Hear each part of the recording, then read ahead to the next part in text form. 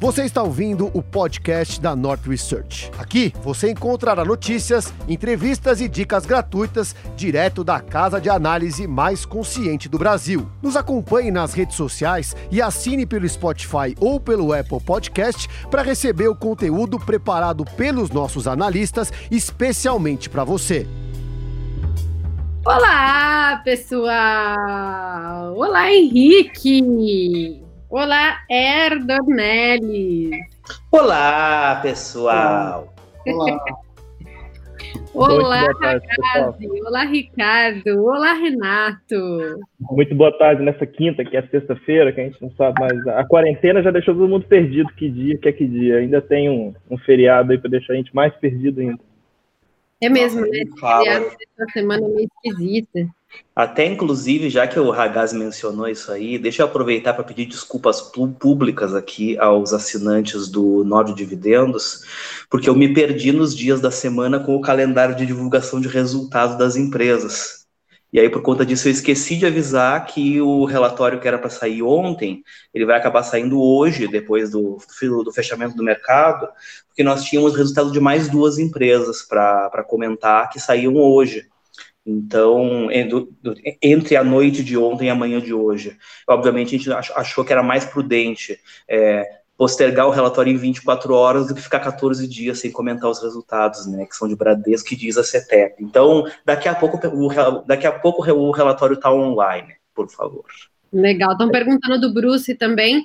A gente trocou o Bruce pelo Ragazzi, porque a gente estava meio de saco cheio do Bruce. Ninguém aguenta mais o Bruce. É mais legal, então a gente trocou o Bruce, tá, gente? Coitado do Bruce, não, vou defender ele, o Bruce está viajando, por isso que ele não pode estar aqui. Mas como assim? Ele está viajando no meio da quarentena? Rebelde, o Bruce é rebelde. Bom, pessoal, a gente está aqui hoje para falar sobre bolsa. E se a gente acha que bolsa 83 mil pontos, bom, hoje já caiu um pouco, bolsa 80 mil pontos, tá barato ou tá caro? Então, antes de eu passar aí pro pessoal da bolsa, né, que pode falar com muito mais propriedade, eu gostaria de falar assim, comparando a nossa bolsa, por exemplo, com o S&P, o S&P teve uma queda menor que a nossa, né? Mas ele já recuperou bem, de tal forma que ele está com queda acumulada aí do high ao valor atual, ele está com queda de 13%. Já a gente está com uma queda de 30 e poucos por cento, tá? Então vai depender do exato momento que você pegar a última contação. É o dobro, né? Mais que o dobro. Então, será que isso significa que a gente está mais barato? Né? Se você for ver, algumas outras bolsas também recuperaram bem mais do que a nossa. Em dólar, então, a gente parece que a gente está de graça, pelo menos, né? O que vocês acham? Vocês acham que, posto que a nossa foi uma das bolsas que menos recuperou, a nossa bolsa está cara ou está barata? O que você acha, Ragazzi? Bom, a gente até estava comentando aqui, antes da live, que talvez o momento nem seja o ideal, né, para analisar a Bolsa como um todo de uma maneira macro, né, porque a gente sabe que a gente estava vivendo uma crise de saúde, agora uma crise que acabou virando econômica também, e agora também uma crise política, né? Então, e tentar fazer previsão em momentos como esses não é algo que agrega muito valor. Em contrapartida, o que a gente pode e está fazendo aqui do nosso lado, no Investidor de Valor e no Antitrader, e também o Ricardo e todo o time dele nos produtos dele, é avaliar como está a nossa carteira, como que a gente está posicionado para as diversas possibilidades, né, que estão se desenhando aí. Do ponto de vista macro, a gente não tem controle disso, então a gente dedica nossa energia ao micro, a gente volta nossos olhos às empresas, ao que está acontecendo com o resultado das empresas, a que nível de preços as empresas estão negociando. A gente chegou lá nos 63 mil pontos, muita coisa ficou barata demais agora, de volta aos 80 mil pontos, já não é tudo que está tão óbvio, tão barato. A gente tem que voltar a se preocupar também com preço, não só com resultado das empresas. Quando estava em 60 mil era um pouco mais fácil olhar somente para resultado, porque praticamente tudo estava uma barganha, com algumas exceções, né? Mas, enfim, acho que o Ricardo pode até complementar a resposta aí, em relação a esse tema, mas acredito que o momento é mais de olhar o micro do que o macro, né, Ricardo? Eu acho que sim. Isso tudo que o Ragazzi está falando me faz lembrar, na verdade, de um conteúdo que eu queria já há algum tempo ter feito um vídeo para o canal da Nord. Eu queria tentar explicar para vocês a situação que nós vivemos hoje da seguinte maneira. Imagina que você tem ali uma fração, né? Um numerador e um denominador embaixo. No numerador, o que você tem são as expectativas de resultado das empresas. Então, com tudo mais constante, se a expectativa de resultado das empresas aumenta, o resultado dessa razão, que é o valor das empresas, ela vai aumentando com o tempo. O que você tem do lado de baixo da fração, que é o denominador, é o retorno que é exigido por esses ativos. Ou, colocando de outra maneira, é o nível de risco que existe ali. Então, se você tiver o numerador, se você tiver as expectativas de resultados mantidas constantes, mas você tiver um aumento do risco, o resultado desse quociente diminui. E, reciprocamente falando, mesmo que você tenha os resultados das empresas inalterados, mas, por outro lado, uma percepção de risco caindo, o resultado desse quociente, que é o valor das empresas, ele aumenta com o tempo. Esse último caso é o que a gente chama de expansão de múltiplos, né? Ou seja, para uma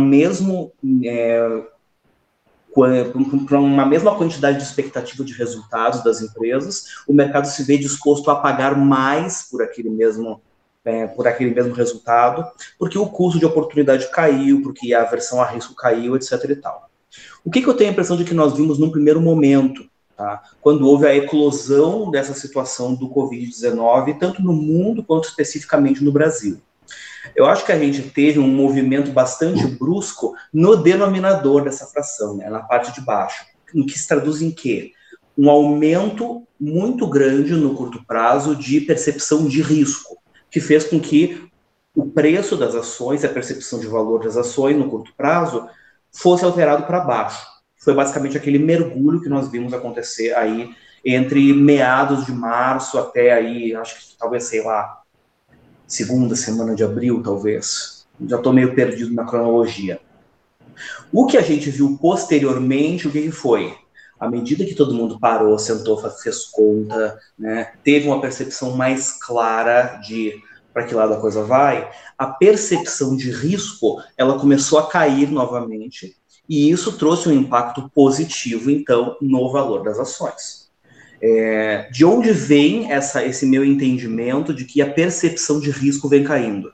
Nós não temos, né, em primeiro lugar, né, não vou entrar nesse momento naquela discussão de que volatilidade não é risco, né? Acho que todo mundo já está careca de saber que o meu entendimento é que volatilidade não é risco. Mas o mercado olha para essas coisas. No Brasil, especificamente, a gente não tem nenhum indicador que meça de maneira universal o risco de mercado. Mas quando a gente olha lá para fora, a gente vê o comportamento do VIX. E o que a gente tem visto ao longo das últimas semanas depois de fazer um pico, comparável talvez só com o que a gente viu lá em meados de 2008 e 2009, o VIX vem caindo sistematicamente, e isso ocorre de maneira simultânea a um movimento de valorização dos ativos de renda variável em praticamente todos os lugares do mundo. Então vamos lá, em um primeiro momento a gente teve pico de risco, impacto no preço de tela dos ativos, voltando a percepção de risco para níveis mais normais, de novo as ações voltaram para patamares mais normais. Eu acho que agora a gente chega em um momento em que olhar para o denominador da fração, né, olhar para a parte de baixo do quociente, deixa de ser a questão mais importante, e o foco de atenção volta a ser para o lado de cima, que é o quê? O lado de cima responde a resultados futuros das empresas. Eu acho que nós entramos em um momento agora no qual, passada o pico de aversão a risco sistêmico que a gente viveu, a gente volta as nossas atenções para quais serão os impactos concretos da situação atual nos resultados das empresas. Se nós temos empresas cujos resultados vão reduzir por conta da situação econômica que se desdobra a partir da pandemia que nós estamos vivendo, então é razoável supor que a percepção de valor sobre algumas das empresas vai ser afetada. Em que medida? Depende fundamentalmente da empresa, do setor no qual ela está inserida, se a exposição dela é maior a mercado interno ou mercado externo, se a estrutura de custos é mais intensa em custos fixos ou variáveis, se, quando a gente for olhar para o resultado financeiro dessas empresas, essa empresa é mais ou menos endividada, o custo da dívida é mais alto ou menos alto, se existe uma parcela maior de dívida denominada em moeda estrangeira, que, consequentemente, por conta da desvalorização do câmbio, vai ter um impacto negativo de variação cambial na dívida ou não, se a empresa tem uma dívida líquida grande ou pequena, ou se a empresa é caixa líquido. Eu acho que, passado um primeiro momento no qual o macro dominou, a gente vai agora para um momento, a gente volta, na verdade, para um momento muito semelhante àquele que nós falávamos há pouco tempo atrás, quando nós falávamos da estratégia bottom-up, que é olhar caso a caso a situação de cada empresa e entender qual é o impacto do que nós estamos vivendo agora pro efetivo valor de cada negócio. E quando a gente olha a coisa nessa ótica, eu acho que nós temos distorções tanto para baixo quanto para cima. Perfeito, Ricardo. Acho que vale importante só acrescentar que não é que o macro não importa, né? Na verdade, o que acontece é que não agrega muito valor à análise a gente tentar imaginar o que vai de fato acontecer, porque a gente está num momento que, sinceramente, assim, a visibilidade é baixíssima. A gente está num momento em que eventos políticos podem acontecer, e são grandes eventos políticos, e a gente simplesmente não sabe se o efeito disso é positivo ou negativo para as empresas. Vai depender de como isso vai acontecer, da velocidade que isso pode acontecer, de quem vai junto, quem fica, quem sai. Então, assim, não estamos em nenhum momento falando que o macro não funciona, não importa. É lógico que importa bastante. O que estamos defendendo é que temos baixíssima visibilidade para tentar tomar alguma decisão imaginando qual cenário vai se concretizar. O que a gente pode fazer é entender que existe essa baixa visibilidade, essa fumaça na nossa frente que não tem como a gente enxergar além desse muro, ajustar nossa carteira a essa nova matriz de risco. E também a gente tem que ter uma postura muito proativa de identificar o que está acontecendo e não demorar para ir fazendo esses ajustes, né Ricardo? Os próprios assinantes talvez tenham até estranhando que a gente começou a ficar mais ativo, inclusive em produtos como investidor de valor, que é um produto que não faz muitas negociações, mas o momento demanda esse nível maior de atividade. Para quê? Para que a gente seja de surpresa. A gente tem que estar com a nossa carteira preparado para qualquer um dos cenários que possa vir. À medida que esse cenário se concretize, a gente vai lá e, de fato, faz os ajustes finais. Mas a gente tem que ter uma carteira agora que está mais assim, balanceada, uma carteira que está mais diversificada, talvez. Enfim, a gente tem que estar a gente tem que estar muito atento aos riscos, tanto aos riscos do lado macro, quanto aos riscos específicos, individuais, de cada negócio que a gente investe, e os pesos de cada ativo, a divisão de cada ativo dentro da nossa carteira tem que estar correspondente a essa matriz toda de risco que a gente está enxergando no país. E lembrando, assim, risco no conceito de incerteza, não necessariamente de volatilidade, de baixa visibilidade do que vai acontecer. Então, não estamos ignorando o macro, só para não passar essa percepção equivocada. Com certeza, estamos bastante atentos a tudo que vem acontecendo. O que não estamos fazendo é tentando adivinhar o que vai acontecer e nos posicionando para se beneficiar de algo que a gente ainda não sabe como é que vai ser. Eu acho que está perfeita a colocação, do Ragazzi. Só reforçando um pouco essa questão do macro, eu acho que talvez a maneira mais simples de resumir isso que você está tentando falar é que dificilmente a gente vê alguma empresa tendo piora de resultado porque o PIB caiu. As empresas não têm piora de resultado porque o PIB caiu. A empresa tem piora de resultado por causas muito mais próximas, né? O PIB, o indicador macro, ele é uma causa remota, né? A gente precisa olhar para os casos específicos, porque, por exemplo, mesmo no cenário de queda de PIB, você tem setores que são mais ou menos impactados por ele e que, mesmo em alguns casos, podem ser indiferentes a ele, né? Por exemplo, uma grande exportadora, eventualmente, não sente uma oscilação de PIB ou alguma coisa assim. Pode até se beneficiar de um dólar alto, né? Exatamente. Eu acho que é nesse sentido que tentar tomar as decisões de alocação em bolsa com base pura e simplesmente em uma leitura macro, sem descer, sem traduzir isso para o micro, sem depurar esses indicadores macro, com a finalidade de compreender em que intensidade, em que direção, em que sentido aquilo ali chega nos resultados de cada empresa concreta, é contraproducente, na minha visão também. Acrescentando o que você está falando com relação a gerenciamento de risco, né, risco no conceito de incerteza, que também acho bem mais adequado, a gente tem feito algumas coisas também, acho que talvez em um ritmo um pouco menos intenso do que eu tenho observado que vocês têm feito no investidor de valor e no anti-trader, principalmente no Nord Small Caps, que eu acho que é o produto que tem mais margem de manobra nesse momento para fazer coisas diferentes, digamos assim. Ao longo dessas últimas semanas, em primeiro lugar, nós reintroduzimos os pesos que os pesos sugeridos para cada ativo na carteira, que era algo que nós tínhamos no passado e a partir de um certo momento decidimos descontinuar porque entendíamos que a maior parte dos assinantes não dava muita bola. Acho que foi um erro descontinuar e como a gente não tem compromisso com o erro, a gente resolveu trazer isso de volta.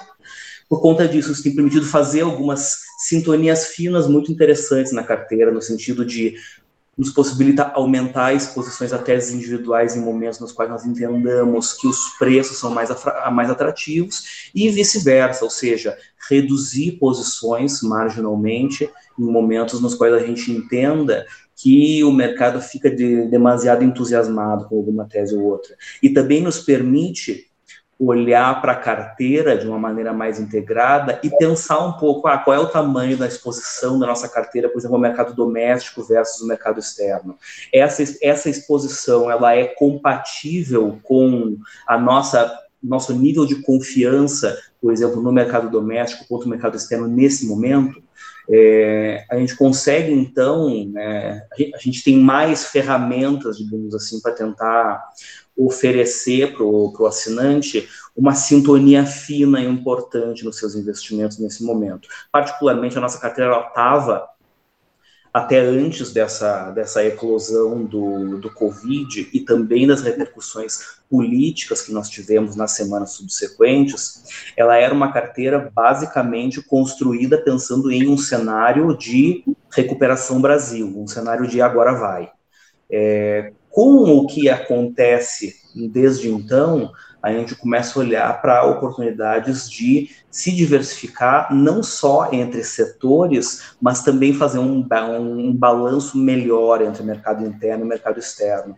A gente tem privilegiado alguns nomes com maior exposição ao mercado externo, nomes que têm potencial para se beneficiar de receitas dolarizadas e uma estrutura de custos predominantemente dada ou em reais ou em outras moedas, entre aspas, mais fracas, em um momento que a gente percebe um aumento de incerteza, tanto em nível local, quanto também em nível global. Eu acho que essa gestão, em um momento como esse que nós estamos passando, ela se torna muito importante.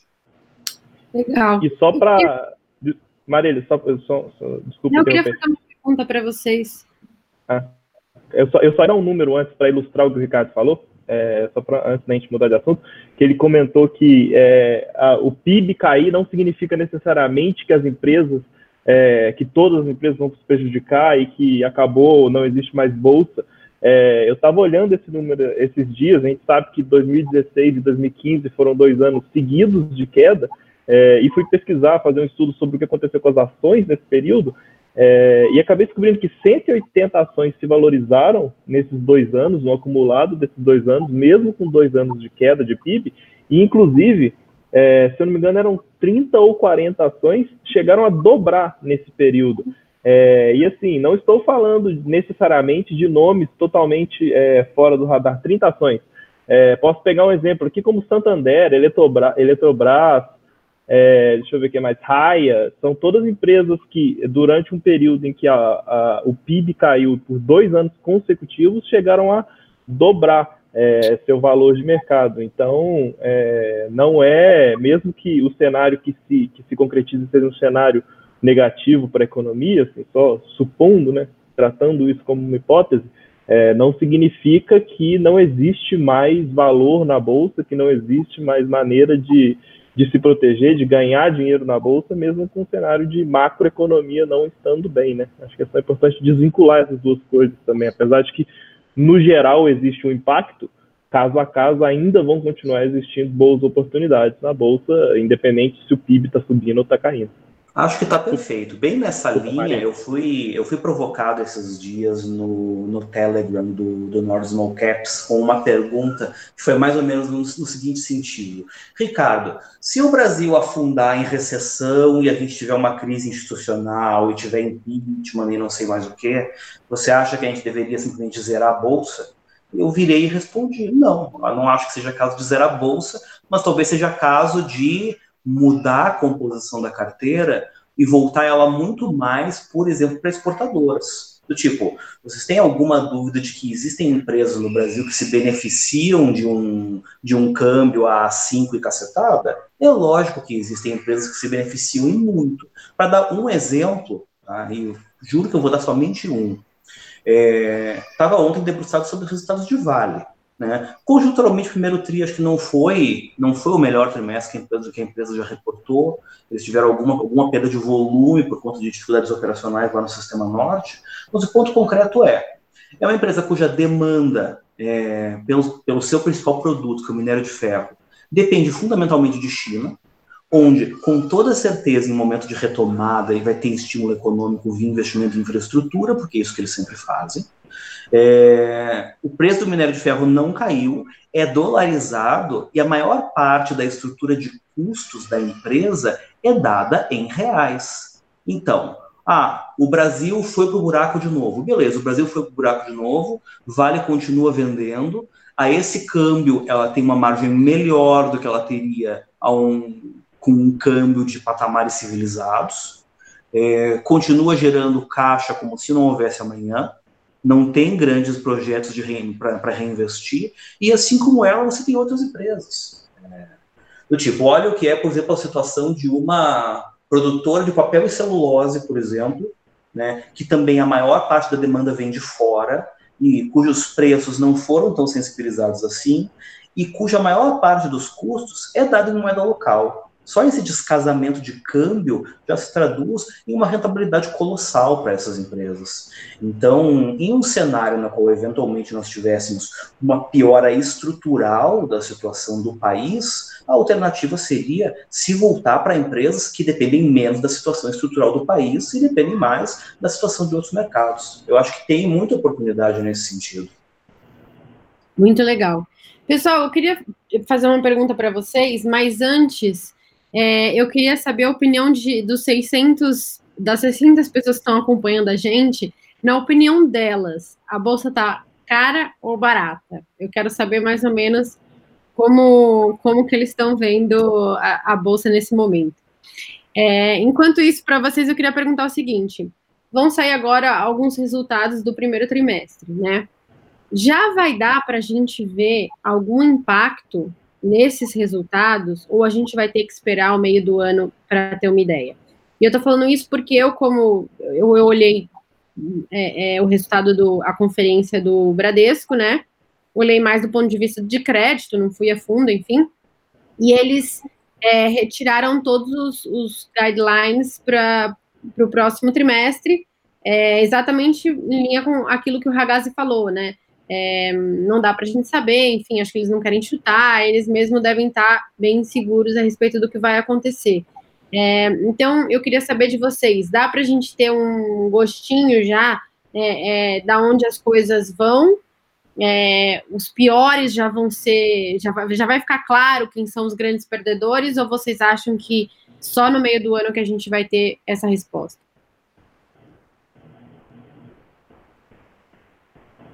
Bom, já que a Gazi não falou, falo eu.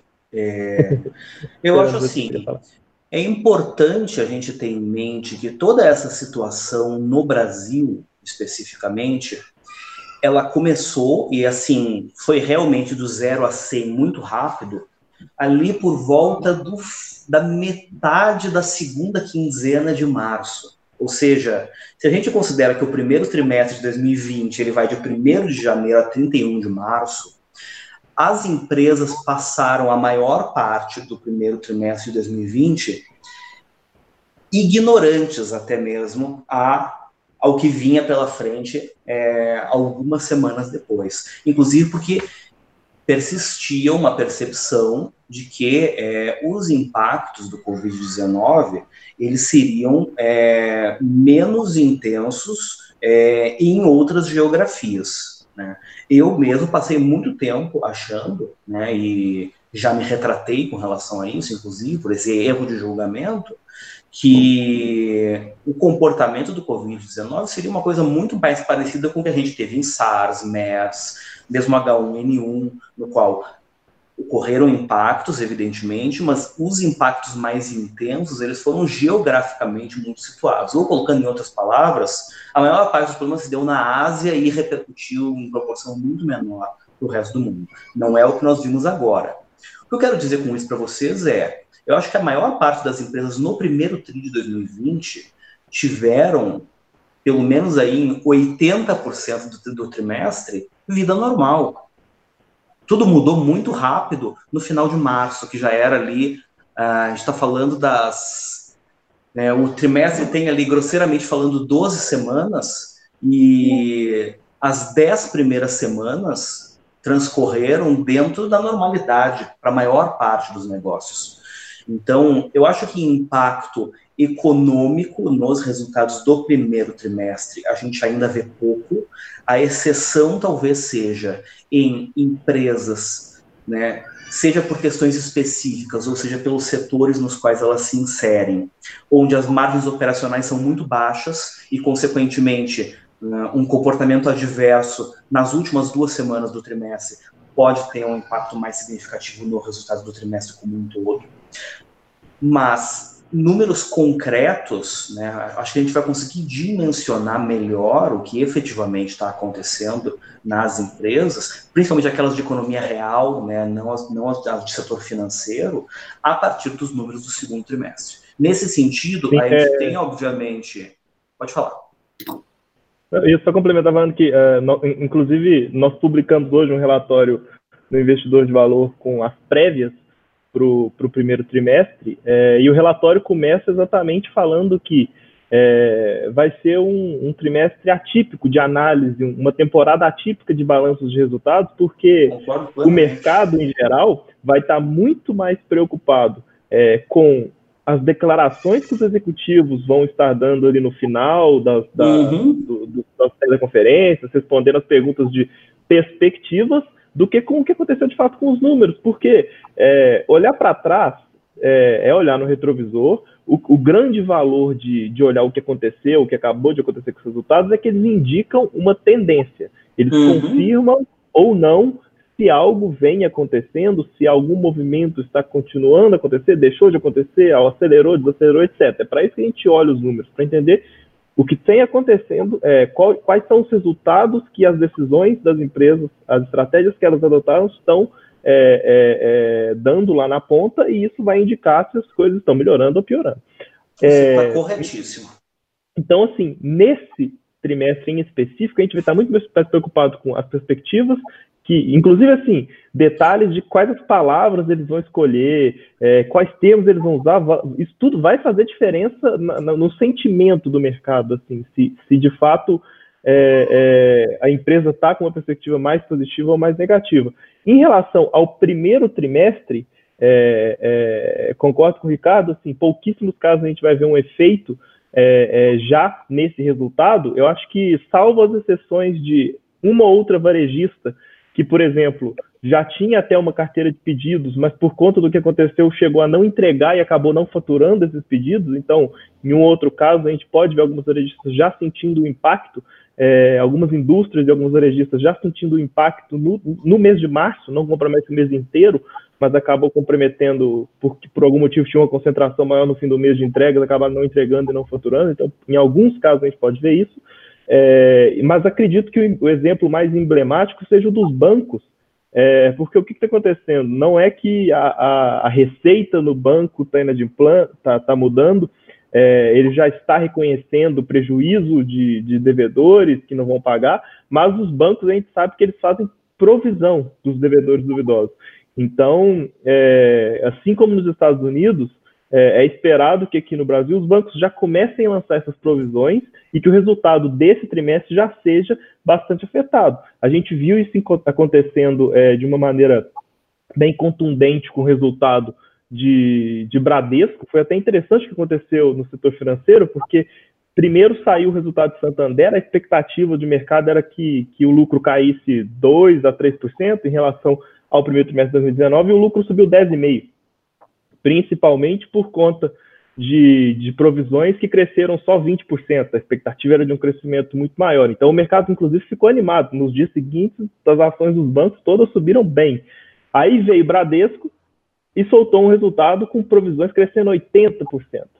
E assim, sinceramente, ainda não dá para saber se o Santander soltou uma provisão menor porque ele vai, de fato, ele espera, de fato, ter uma perda menor, a sua carteira com uma composição de risco diferente, ou se ele vai ter uma provisão lançada ao longo do ano e não de uma vez, ou se o Bradesco, às vezes, adotou uma postura conservadora demais e preferiu lançar um nível de provisão muito maior. Mas eu acho que o principal segmento, o principal setor onde a gente vai conseguir ver alguma coisa já nesse trimestre é no setor bancário.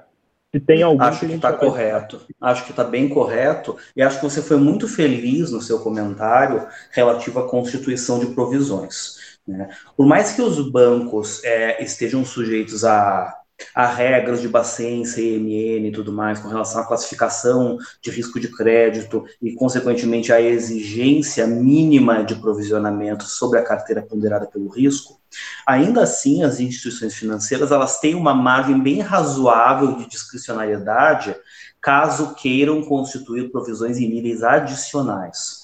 Sendo que a provisão, caso ela não se concretize, ela pode ser revertida, né? E quando ela é revertida, da mesma maneira que quando ela é constituída, ela gera um resultado negativo no resultado, ela gera um efeito negativo no resultado, melhor dizendo, no evento de reversão dessas provisões, ela gera um efeito positivo.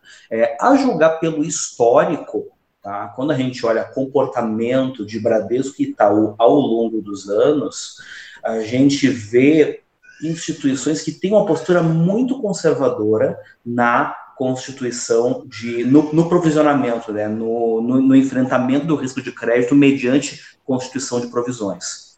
Se eu tiver que chutar, tá, isso efetivamente é um chute, porque a gente está falando de um evento futuro, eu acho muito mais provável que quem constituir provisões a menos tem ao longo do tempo que constituir provisões a mais, ou seja, eventualmente diluir a maldade em vários trimestres, do que quem, ao assumir uma postura de constituir um maior volume de provisões em primeiro momento, no momento no qual a visibilidade é menor, a percepção de risco de crédito é maior, etc. e tal,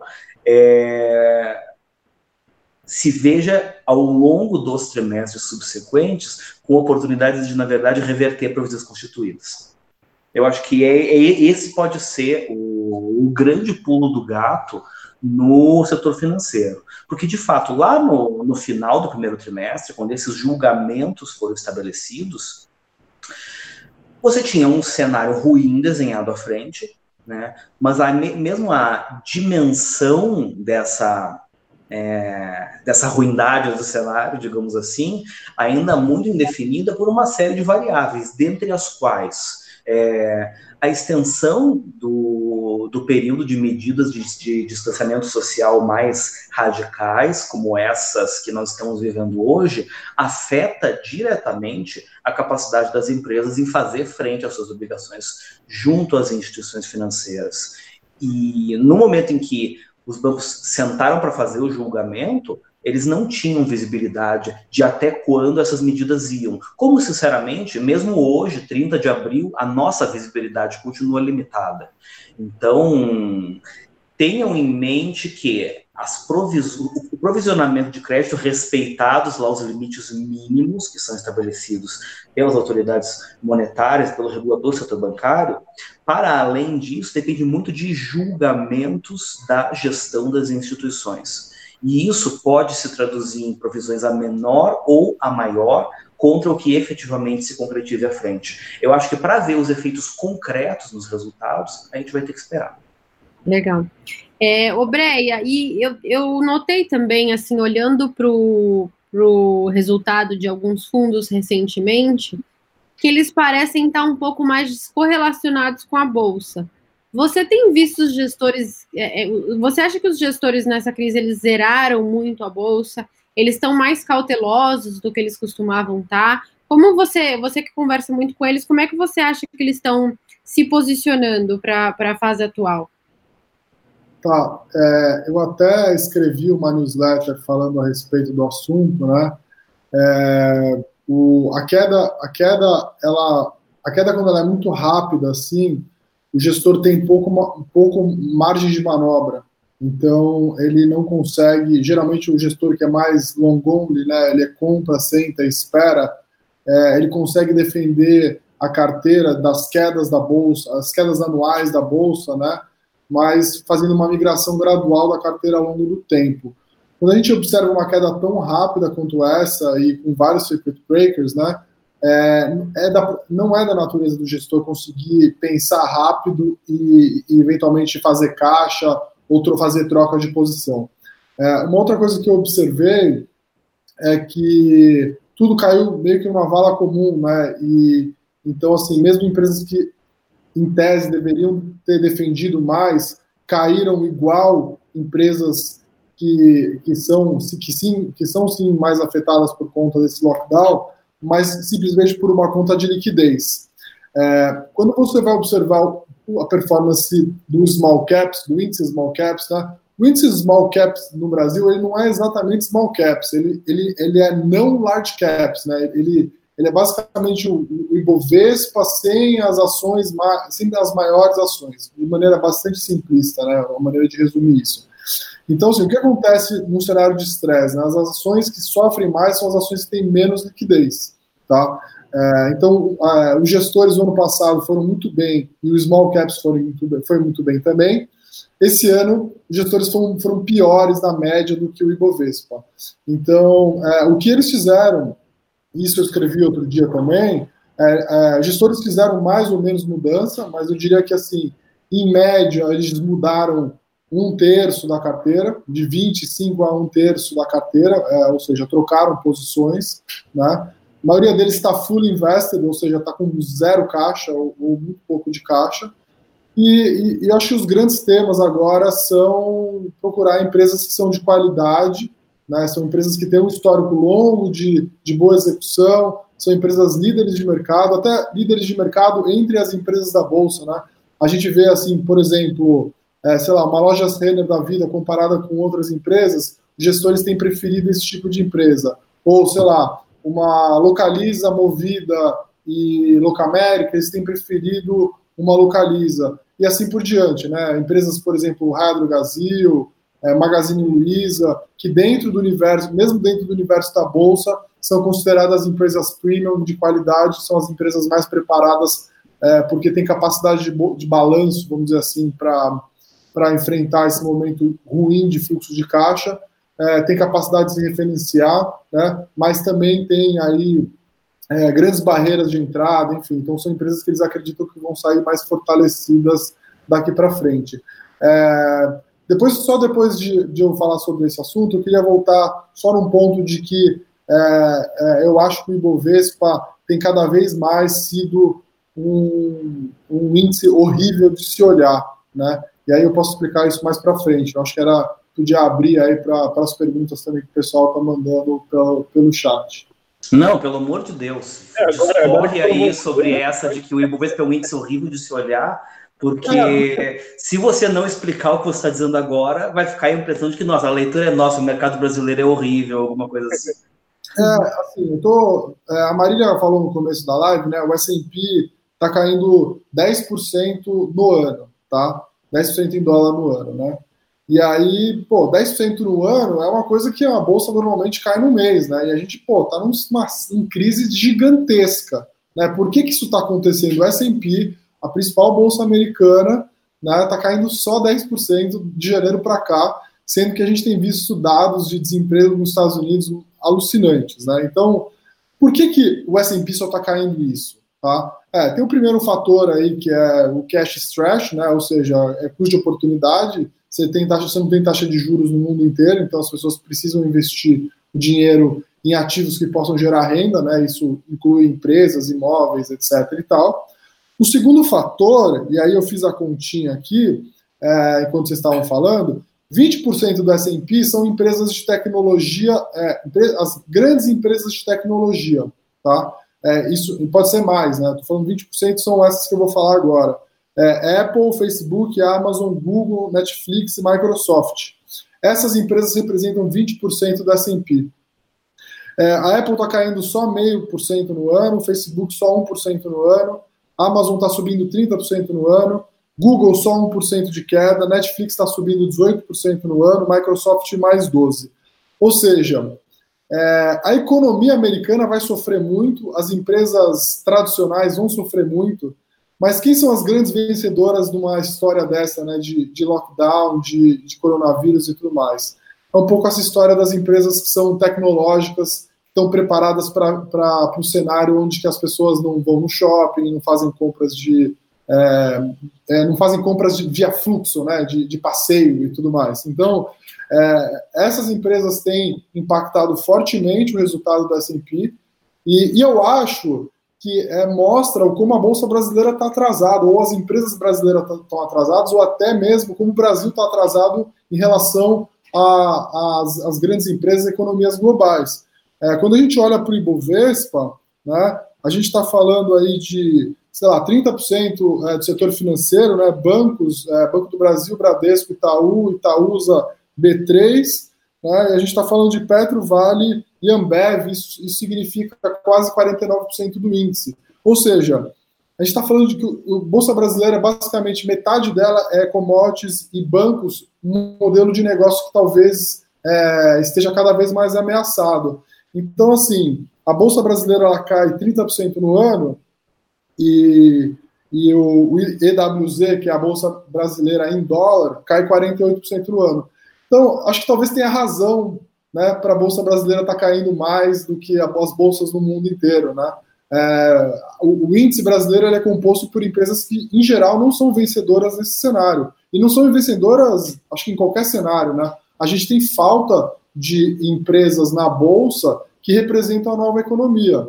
Então, acho um pouco comparar a Bolsa Americana com a Bolsa Brasileira eu acho que é uma sacanagem, né, com a Bolsa Americana. E segundo, o que eu acho é que, assim, muito possivelmente a gente tem empresas que têm participação muito pequena no índice, muita empresa no Ibovespa, que vão ser empresas bem-sucedidas lá na frente e que deveriam ser. Então, assim, a minha resposta a 83 mil pontos a Bolsa está barata? Eu acho que ainda está, tá? Eu acho que a Bolsa deveria, nesse nível, do jeito que ela está barata. Mas o que a gente tem que olhar, e eu acho que tem muito a ver com essa história que a gente estava falando até agora, que é olhar o micro, né? Selecionar boas empresas, boas histórias. Não ficar olhando para o Ibovespa, não ficar olhando para o PIB. A Bolsa está cada vez mais micro, cada vez mais histórias particulares. Então, só essas duas análises das duas bolsas, da Bolsa Brasileira, e o perigo de você ficar olhando para 83 mil pontos, e achar que quando bater 60 mil eu vou comprar, quando bater 70 eu vou comprar, 90 mil está caro. Cara, esquece isso, esquece o Ibovespa, olhe para as ações individualmente, cada ação têm a sua própria história, e acho que a história delas daqui para frente vai ser bem diferente, né? Então acho que é mais ou menos por aí. Muito bem colocado. Você acha, em linha com o que o Brea falou, vocês acham que o setor, por exemplo, de vendas pela internet é um desses setores que pode vir a ser bastante vitorioso com esse cenário de coronavírus e quarentena? Sim, então vou só falar, o Ricardo fale logo depois. Acho que sim, tem tudo a ver, Marília. Eu escrevi sobre isso hoje na newsletter, então entram lá no nosso site, a última newsletter eu escrevi exatamente sobre isso. Eu acho que o Ricardo podia falar de via varejo nesse caso. Mas assim, já está acontecendo na Bolsa Brasileira as pessoas comprarem também uma história temática, né? uma temática, ou seja, a minha empresa tem e-commerce, então vou pagar qualquer preço porque a minha empresa tem e-commerce. A gente tem visto isso em Magazine Luiza, a gente tem isso em Via Varejo, e tem que tomar muito cuidado, ou seja, eu falei tudo isso, falei todas essas questões sobre tecnologia, empresas que são vencedoras e tudo mais, mas não é para você fechar o olho e comprar uma empresa de tecnologia, né? Você pode estar pagando muito a qualquer preço. Acho que o Ricardo pode falar de Via Varejo, né, em seguida, tá? Vamos lá, considerações gerais. Eu tenho a mais absoluta certeza de que o meu caso, deve ser o caso de todos vocês, e deve ser o caso de muitas das pessoas que estão nos assistindo. Eu sempre comprei bastante coisa online, mas ao longo dessas últimas semanas eu comprei online coisas que eu jamais imaginei comprar online antes da minha vida. Aí muitos dirão de maneira super correta, ok, mas vocês estão em São Paulo, né? Vocês são todos Faria Limers, vocês não são representativos. O Brasil não é a Faria Lima, o Brasil não é a Vila Olímpia, não é o Itaim Bibi. E eu vou dizer, é verdade, de fato não é, mas a gente tem acompanhado muito dados de tráfego, né, nos principais sites de e-commerce. E o acréscimo de volume que diversos desses sites têm experimentado, principalmente os líderes, é uma coisa simplesmente monstruosa que não consegue ser explicada pura e simplesmente por pessoas da nossa idade, com as nossas características socioeconômicas, com as nossas características geográficas, né? Eu ainda não cheguei ao ponto de descobrir que minha mãe fez uma compra online, tá? Mas eu acho que a gente está bem próximo disso. Eu acho que, a julgar pelo que a gente tem tido de conversas com empresas e o que a gente tem visto algumas empresas do setor dizer publicamente, existe uma parcela demográfica significativa da população brasileira que antes não participava do mundo do e-commerce, né? Eram basicamente consumidores de lojas físicas e que, na marra, por conta desse momento que nós estamos enfrentando nesse momento, estão fazendo um shift dos seus padrões de consumo para alternativas online. Existe, evidentemente, uma grande dúvida do quanto desse fluxo persiste ou persistirá em um momento no qual a gente tiver redução das medidas de distanciamento social, reabertura de lojas físicas, etc. e tal. Mas que nesse momento o segmento de e-commerce está tendo um gás adicional significativo por conta das quarentenas, do comércio fechado e tudo mais, não tenho a menor dúvida. Inclusive em categorias que antes ou não eram representativas ou mesmo inexistentes. Sejamos bastante francos, ninguém comprava papel higiênico pela internet, gente. E de repente isso virou algo, entende? Não acho que no longo prazo todo mundo seguirá comprando papel higiênico pela internet, mas isso hoje é uma possibilidade que está sendo efetivamente aproveitada por um número significativo de pessoas. Não foram 10 unidades de papel higiênico que foram vendidas pelas varejistas ao longo das últimas semanas. Foram volumes relevantes. Quanto disso persiste, não sabemos. Quando a gente olha lá para fora especificamente, eu acho que a gente pode ter algumas ideias, né? A Amazon, especificamente nos Estados Unidos, vende uma gama muito ampla de produtos de maneira corriqueira, com ou sem quarentena, que talvez para o hábito de consumo brasileiro ainda fosse, antes desse momento todo, algum tanto atípico. As compras online estavam mais concentradas em algumas categorias, né? Não tanto em itens de maior recorrência, sei lá. No limite você comprava, sei lá, eletroeletrônico, livro, alguma coisa assim. De repente as pessoas descobriram que dá para fazer compra de supermercado, que dá para reabastecer sua despensa, que o preço é convidativo, que é extremamente prático, que as coisas chegam na sua casa ao invés de você precisar ir até uma loja, ir para dentro de um supermercado, fazer todo aquele ritual de máscara e álcool e etc, etc, etc. Eu acho que o padrão de consumo daqui para frente ele pode ter alguma mudança mais acelerada no Brasil. O Covid pode ter servido para talvez, na marra, insisto, fazer com que as pessoas aderissem de maneira mais intensa ao comércio eletrônico em categorias que antes não eram consideradas. Pode falar, Radassa. E só complementar que assim, a crise acaba fazendo com que a gente, às vezes, seja forçado a mudar alguns hábitos, tais como comprar pela internet, tais como trabalhar à distância, e etc. Mas algumas dessas mudanças deixam uma marca, um impacto que não são somente durante a crise, né? Acho que no caso do Brasil é emblemático o aumento das vendas online, que é algo que pode vir para ficar, mas o online também pode acabar sendo utilizado em diversos outros negócios, por exemplo, instituições de ensino, que de uma hora para outra foram obrigadas a passar tudo para o online, e pode ser que muita coisa permaneça online, pode ser que isso aumente assim, geograficamente o alcance dessas empresas, e isso seja algo que veio para ficar. Um outro exemplo que eu acho que pode ter um impacto duradouro talvez uma redução de demanda considerável e permanente para as empresas aéreas. Muita gente que viajava a negócio, creio que para turismo isso não vale, mas para viagens de negócio, muita gente acabou descobrindo que, em vez de fazer uma viagem, poderia ter simplesmente feito uma reunião online. Nós estamos fazendo uma live, cada um da sua casa aqui. Então, isso é um outro exemplo de um impacto que pode vir para ficar.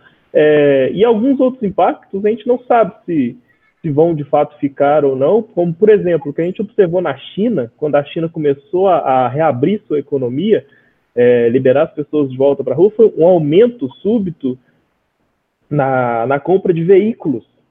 Talvez porque as pessoas ficaram muito tempo em casa e agora têm essa sensação querem sentir a sensação de liberdade, e o carro passa essa sensação de liberdade. Talvez isso fique na cabeça das pessoas por um período curto apenas, mas talvez fique por um período maior. Então, tem uma outra interpretação muito interessante desse fenômeno na China que você está relatando, que talvez também seja válido levar em conta. Existe a possibilidade de estar havendo um aumento súbito na demanda por veículos lá, e digo isso porque se percebe um aumento mais súbito na demanda por veículos usados do que novos. Talvez porque as pessoas estejam mais relutantes em usar transporte público e aplicativos de carros compartilhados, né? Lá na China não é o Uber, né? É o Didi Zhang que eles usam, que por conta do risco de contaminação. Né? Pois é. Uma coisa que, em linha com o que o Ricardo falou, os dados da BPO, né, que é venda de papel ondulado, em março eles subiram. Era esperado uma queda e, na verdade, eles subiram. Quer dizer... isso aí são aquelas caixinhas acumulando nas portarias, gente. Exatamente. Aquelas caixas vêm de algum lugar. E um anedótico também, não tem nada a ver. A minha mãe nunca tinha feito uma compra online, e eu sempre fiz todo mês. E eu sempre falava para ela, mãe, faz online. Enfim, ela nunca fez. E dessa vez ela fez. Então, um pouco do que o Ricardo falou, né? As pessoas vão meio que na marra descobrindo aí novas formas de viver. E a respeito do que o Ragazzi falou de escolas online, eu queria dizer, pelo amor de Deus, que não fizeram crianças aqui em casa tendo aula, quem tem criança vai falar, pelo amor de Deus, de aula online. Eu acho que tem alguns problemas com relação especificamente ao ensino à distância, que assim, a maior parte das instituições que estão tentando de alguma forma compensar a impossibilidade das aulas presenciais com aulas à distância, né, não fizeram nenhum tipo de transição de modelo, né? Se a aula online basicamente é o professor na casa dele, às vezes com uma câmera de celular, dando aula como se estivesse numa sala de aula. Né? Não, assume-se que a melhor forma de ensinar é basicamente a mesma da sala de aula, com a diferença que todo mundo está em casa. Com relação à questão do turismo de negócios, que o Ragazzi estava pontuando, eu acho que existe alguma possibilidade, sim, de ocorrer alguma redução no fluxo, porque de fato a gente descobre que, guardadas algumas circunstâncias, fazer algumas interações remotamente é possível, né? Eu acho que tem alguma perda de qualidade, acho que principalmente em reuniões maiores, coisas assim, eu acho que tem perda de qualidade sim, mas talvez as pessoas daqui para frente estejam muito mais propensas a tentar do que antes. E só para fazer uma correção aqui, antes que alguém me mate, o nome do aplicativo chinês lá é Didi Tsusang. Se tiver alguém que fala mandarim aí me acompanhando, por favor, não me bata. Eu só acho engraçado, e acho que essa é uma coisa importante para falar para o pessoal que está assistindo a gente, está no finalzinho aí. Tome muito cuidado com essas temáticas, né, vencedoras, essas histórias de temáticas vencedoras, né? Agora todos os escritórios vão acabar, vai virar tudo home office. As empresas que vão sobreviver são as empresas de e-commerce, né? Ou, sei lá, empresas de saúde são as empresas que vão mais subir na bolsa, drogarias e tudo mais, né? As pessoas tendem a fantasiar um cenário onde elas acreditam que vão acontecer todas essas coisas e elas querem escolher os cavalos através disso, né? Drogaria é um ponto bem interessante, só um anedotal, porque a gente tem conversado com algumas empresas do setor. O que se percebeu no varejo de medicamentos foi um movimento de antecipação de compra, fundamentalmente ali em meados de março, principalmente medicamentos de prescrição, uma antecipação de compra significativa, e depois a vida meio que normalizou para várias linhas de produto. Ou seja, o comportamento das pessoas foi, bom, deixa eu estocar aqui o meu remédio controlado e depois não piso mais na farmácia. Ou seja, não é tão game changer assim. Não, e assim, tomar cuidado com essas decisões de investimento baseadas nessas temáticas, né? Então, empresas podem sim fazer sentido. Empresas fazem sentido em qualquer cenário, tá? Tudo depende de uma questão de preço. Você compraria uma empresa muito boa, né, num cenário adverso, sei lá, a um preço muito descontado? Sim, né? Porque você tende a entender que num cenário um pouco melhor ela pode se favorecer. Mas tome muito cuidado com essas temáticas, a gente já tem visto alguns exageros, né? Então, empresas de tecnologia subindo muito, empresas de e-commerce subindo muito, empresas de saúde, sem qualquer escrutínio, né, de saber se aquela operação em si realmente vai se favorecer do que está acontecendo.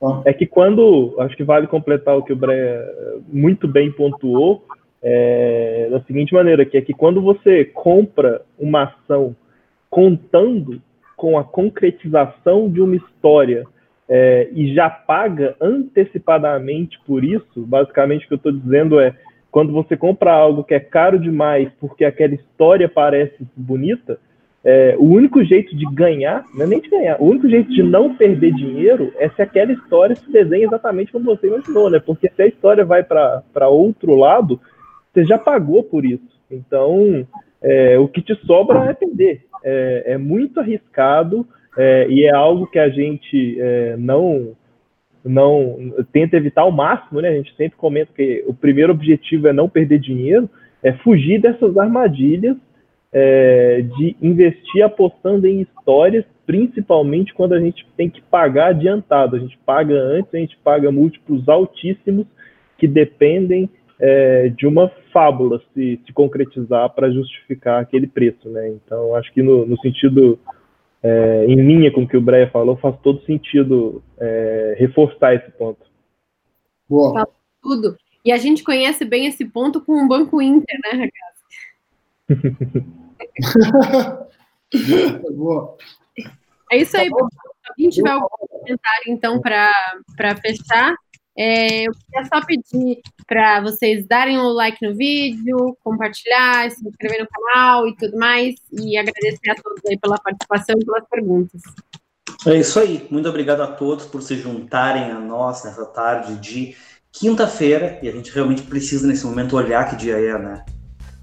Quinta-feira, véspera de feriado. Pessoal, amanhã é feriado, é dia de ficar em casa. Aproveita. O dia do trabalho era dia de trabalhar, não dia de ter feriado, mas tudo bem. Valeu, pessoal. Valeu. Tchau. Abraço. Até mais, pessoal.